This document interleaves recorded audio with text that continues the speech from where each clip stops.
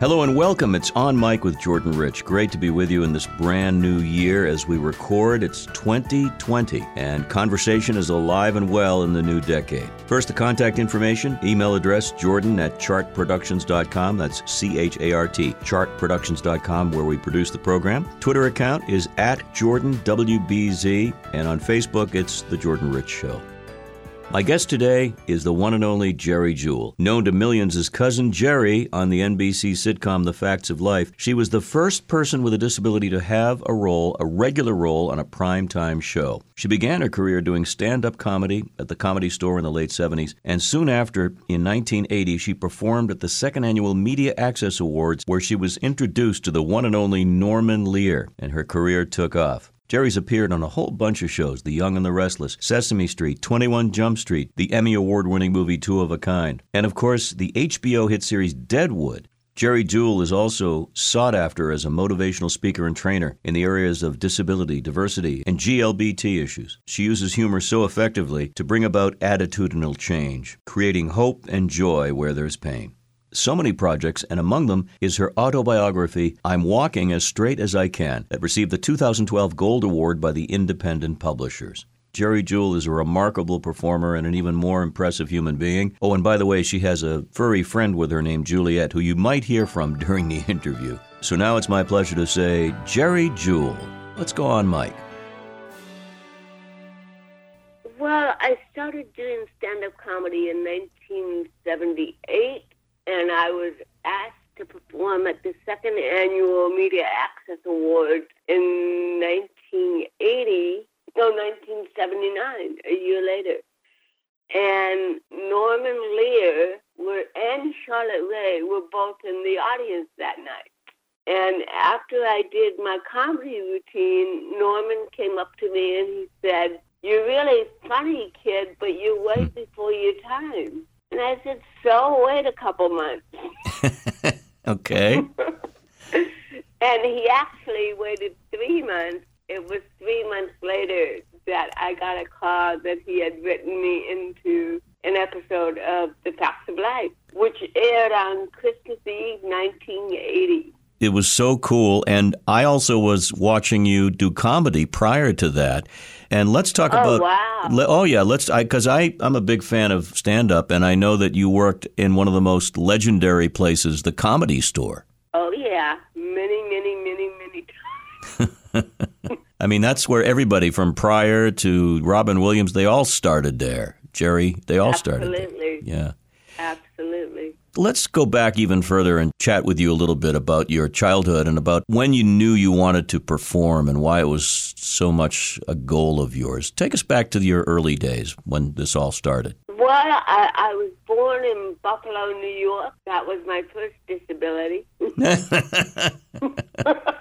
And my parents relocated in California when I was 18 months old because at that time the leader in infant emergency care and diagnosis was UCLA, pediatrics. And so my mom and dad basically sacrificed everything and picked up the whole family and moved to LA to get me diagnosed at UCLA when I was 18 months old. So I was diagnosed with having cerebral palsy. Mm-hmm. And then pretty much I had a relatively normal childhood for having CP. I hear the cat agrees with you. Well, you're in L.A. because of your parents, yeah, okay. Juliet, please.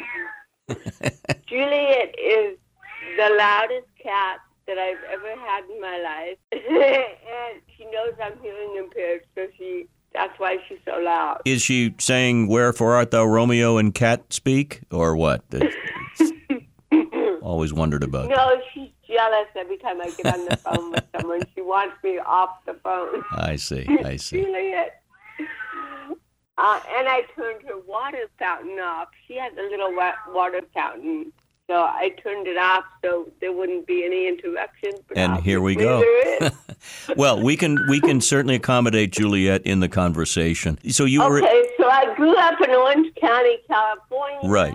I graduated 1975.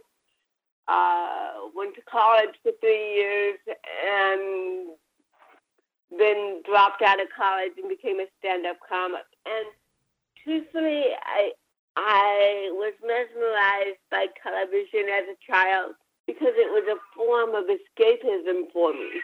I was always bused far away to special schools, so I never got to develop friendships in my own neighborhood because nobody knew. And right. I was ridiculed and mimicked by a lot of neighborhood kids. And so my safe haven was to run in the house and watch TV. And one of my idols was Carol Burnett. Oh, sure. And I started writing Carol when I was about 12 and told her that I wanted to be like her when I grew up. I wanted to be a comedic actress and a writer. And by the way, I have cerebral palsy. What do you think?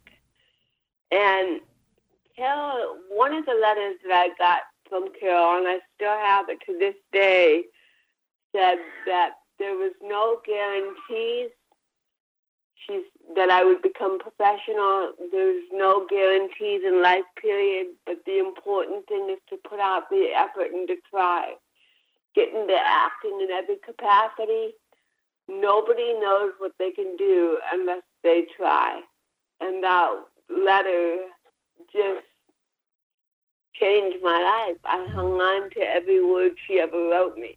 Isn't that cool? Wow. And it takes people like that in our lives to remind us of that. And the fact that you reached out is really impressive.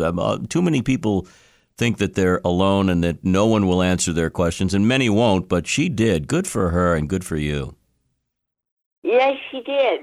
It was, I'm very blessed. And I even ordered tickets to the Carol Burnett show when I was 16 or 17. I can't remember if it was my sophomore or junior year, but it just happened to be the episode where she was wearing the curtains on her shoulders, and I was in the front row of that audience. That's a classic. That's one of those cult classic episodes that we see on YouTube all the time. Wow. So, Jerry, doing stand-up is no easy task, and they say that so many comics, and I have friends in Boston who are, so many comics are doing it because it's a chance to get people to laugh, not at you, but with you. What was the first stand-up like for you? Because so many people do, want to put it politely, bomb early on.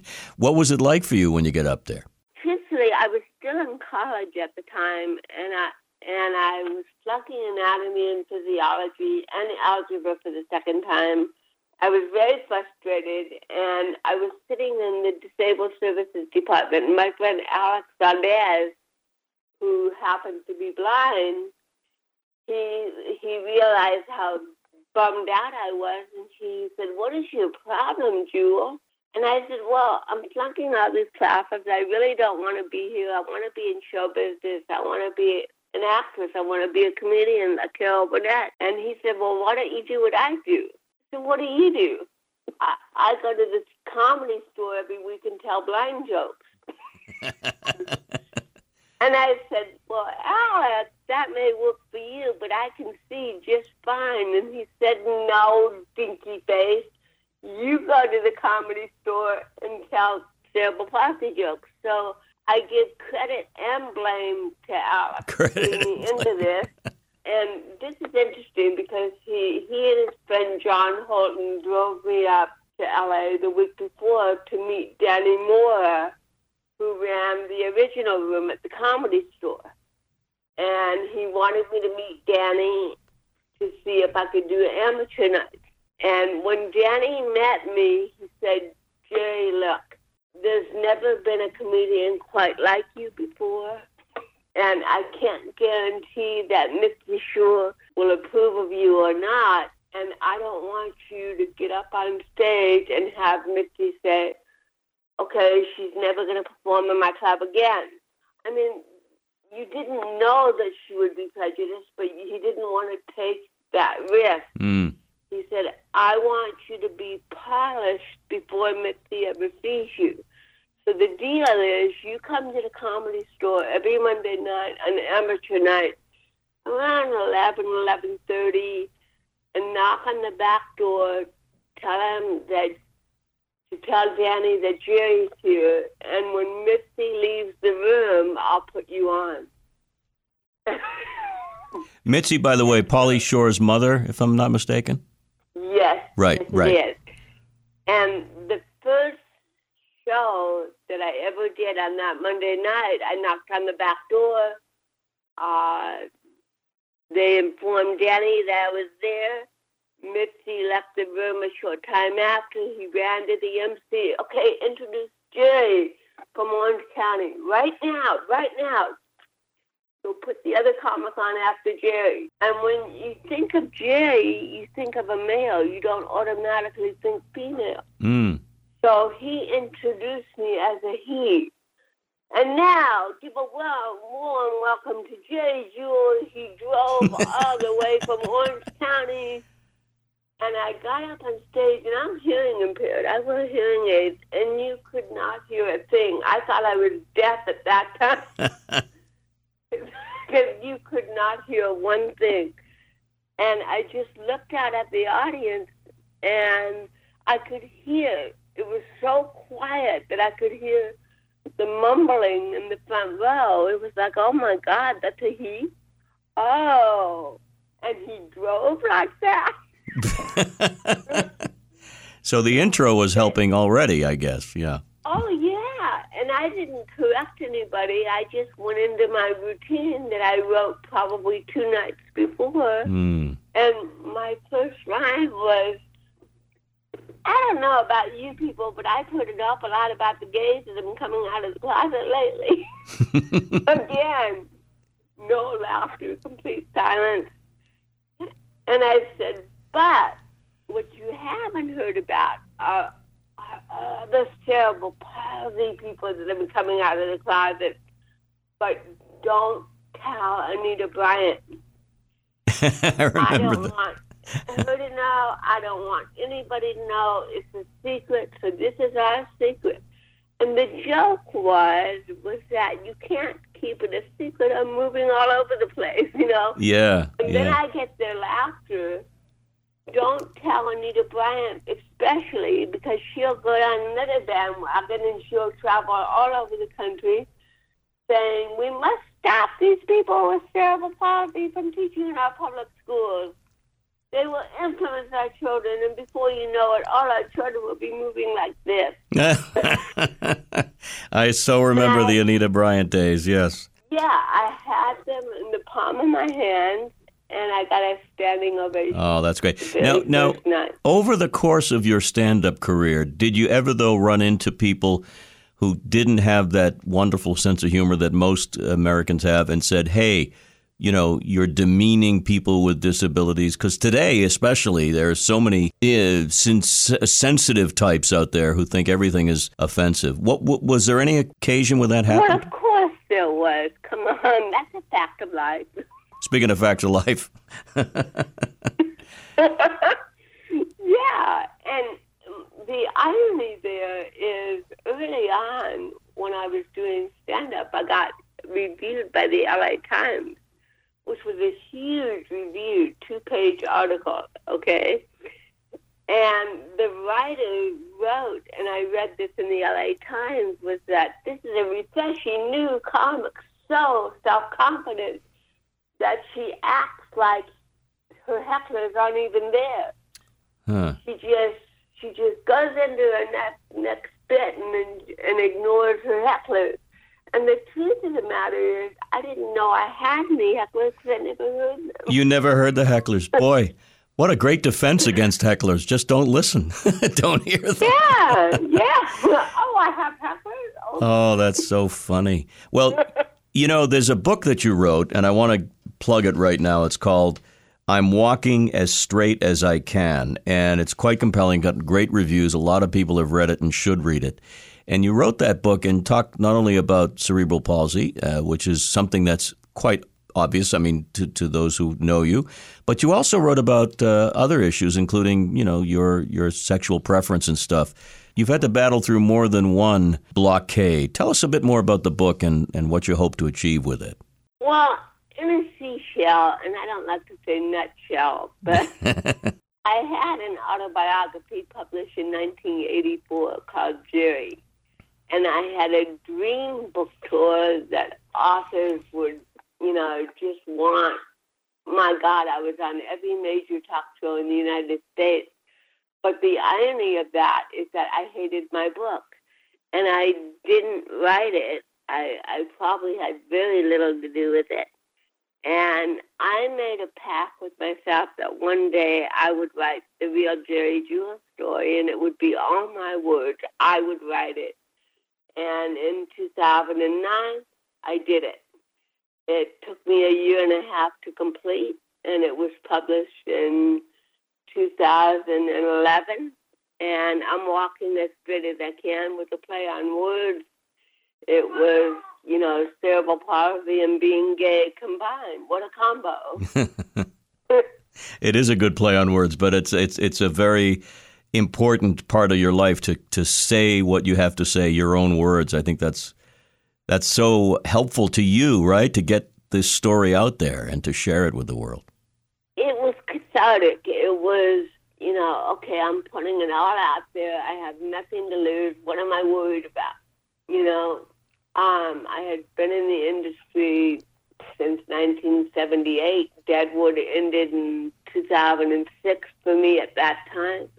And as usual, every time I have done something on TV and it ends, sometimes I wait years, if not a decade, to work again. This has always been the pattern. I don't understand it. But I thought, hey, I have a lot of time on my hands. I might as well write my book. And that's why it came about. Let me ask the question that has to be asked, and it's I know the answer because I've interviewed other people who have broken through the barrier, but the barrier is still very, very high. I'm talking about entertainers, particularly actors, Jerry, in television and film roles, who are passed over for, shall we say, physically adept actors who pretend to be disabled, and it goes on all the time, even now. Are you hopeful that more people with different abilities will have a chance to get up there and act as you have?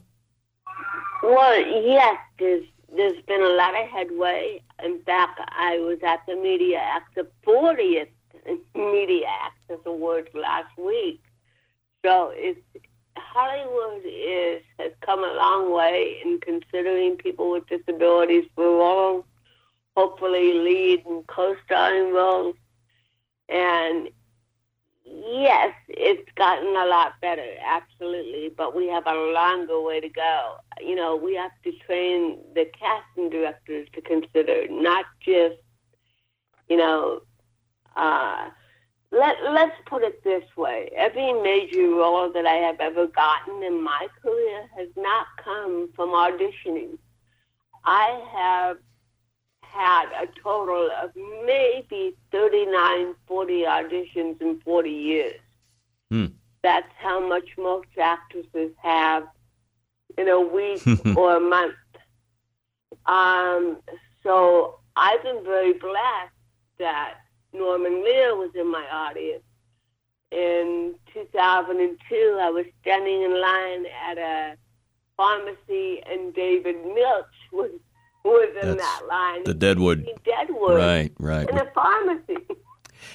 Well, they say, who was it who got discovered in a pharmacy in Hollywood? It was Lana Turner. You're Lana Turner Redux. That's what you are. Yes, I know. That's great. I know. You got to tell me some Deadwood stories. I love this series. The fact that you did the movie with so many other of your castmates so many years later is amazing and beautiful. I love the film. How did you mentioned David Milch, but talk about the role, because for many people, you were the most sympathetic of all characters, getting wailed at by you-know-who, Snidely Whiplash there, Ian's character. Tell us a little bit about Deadwood and how you worked that role and so forth. Well, like I said, I met David in the pharmacy. He wrote his phone number on a prescription pad for an antidepressant. He really did. I believe you. And he told me that at some point he wanted me to read about the 1800s Deadwood, and I read several books, two of which he gave me. Juliet, come on. Wow. Juliet, please. I'm sorry. That might be the best meowing cat I've ever heard on the phone. Unbelievable. I know. She's, like I said, she knows I'm hearing impaired, and she does it intentionally. Well, okay, so I actually wrote 20 pages of backstory for the character. And I faxed it to David, and he called me back within the hour and told me that he loved what I wrote. He said, "You're a great writer, and I like about 97% of what you wrote." Gosh. And I said, "Well, what don't you like?" He didn't like the name I chose for my character. It was Crazy Kate. Juliet. I said, "But I like Crazy Kate." And he said, "I don't. Her name is Jewel." Yeah. And so he gave her the name Jewel. And of course, I was Cousin Jerry. I'm Fact of Life, so I got both of my names. You get your names in there. That's pretty good. That's pretty good. But what's interesting about Deadwood is, of course, people reacted to the language. My goodness. And it was so coarse, but it was almost Shakespearean-like. It was so beautifully delivered. And your character is right in the middle of a lot of the action. A lot of stuff going on when you're there. Yes, you know, what a lot of people don't realize is that I was the first character that David ever cast in Deadwood, even before Ian McShane. Wow. And that's impressive. And I think he knew that the show was dark and needed some light. So, as you said, I was the light of Deadwood. You know, I kind of got people to smile, to feel, to have empathy. And that was the role of Jewel. My character had the least foul language in the whole show. Right. Yeah, and when I ran into David at the pharmacy in 2002, I was still recovering from spinal cord surgery from C1 to C7, so practically my whole neck. And I thought my career was over at that point. And I ran into David Milch. And then last summer, I had spinal cord surgery again in my lower back. And it was a long recovery. And the surgeon said that I would be back to my normal in about a month, whatever. And 2 months later, 2.5 months later, I still was using a walker. I couldn't drive, part-time wheelchair user, chronic pain. And I got my script emailed to me from Deadwood, and I read it, and I was like, there's no way. I can't do this. So I left a message with production about the surgery and that please tell David that I can't do the role, that he has my blessings to recast Jewel. And she said, "Are you sure you want me to give him that message?" And I said, "Yes, because it's the truth." He called me the next day and he said, "Jerry, I got your message." I said, "Yeah, and there's only one Jewel, and it's you. And I don't care if I have to get a wheelchair-accessible trailer, if hair and makeup comes to you, if I have to hire a driver, if I have to make script changes, you're going to do Jewel." And tears just came to my eyes, and I said, "You believe in me that much?" And he said, "Jerry, I believe in you from the top of your head to the tips of your toes."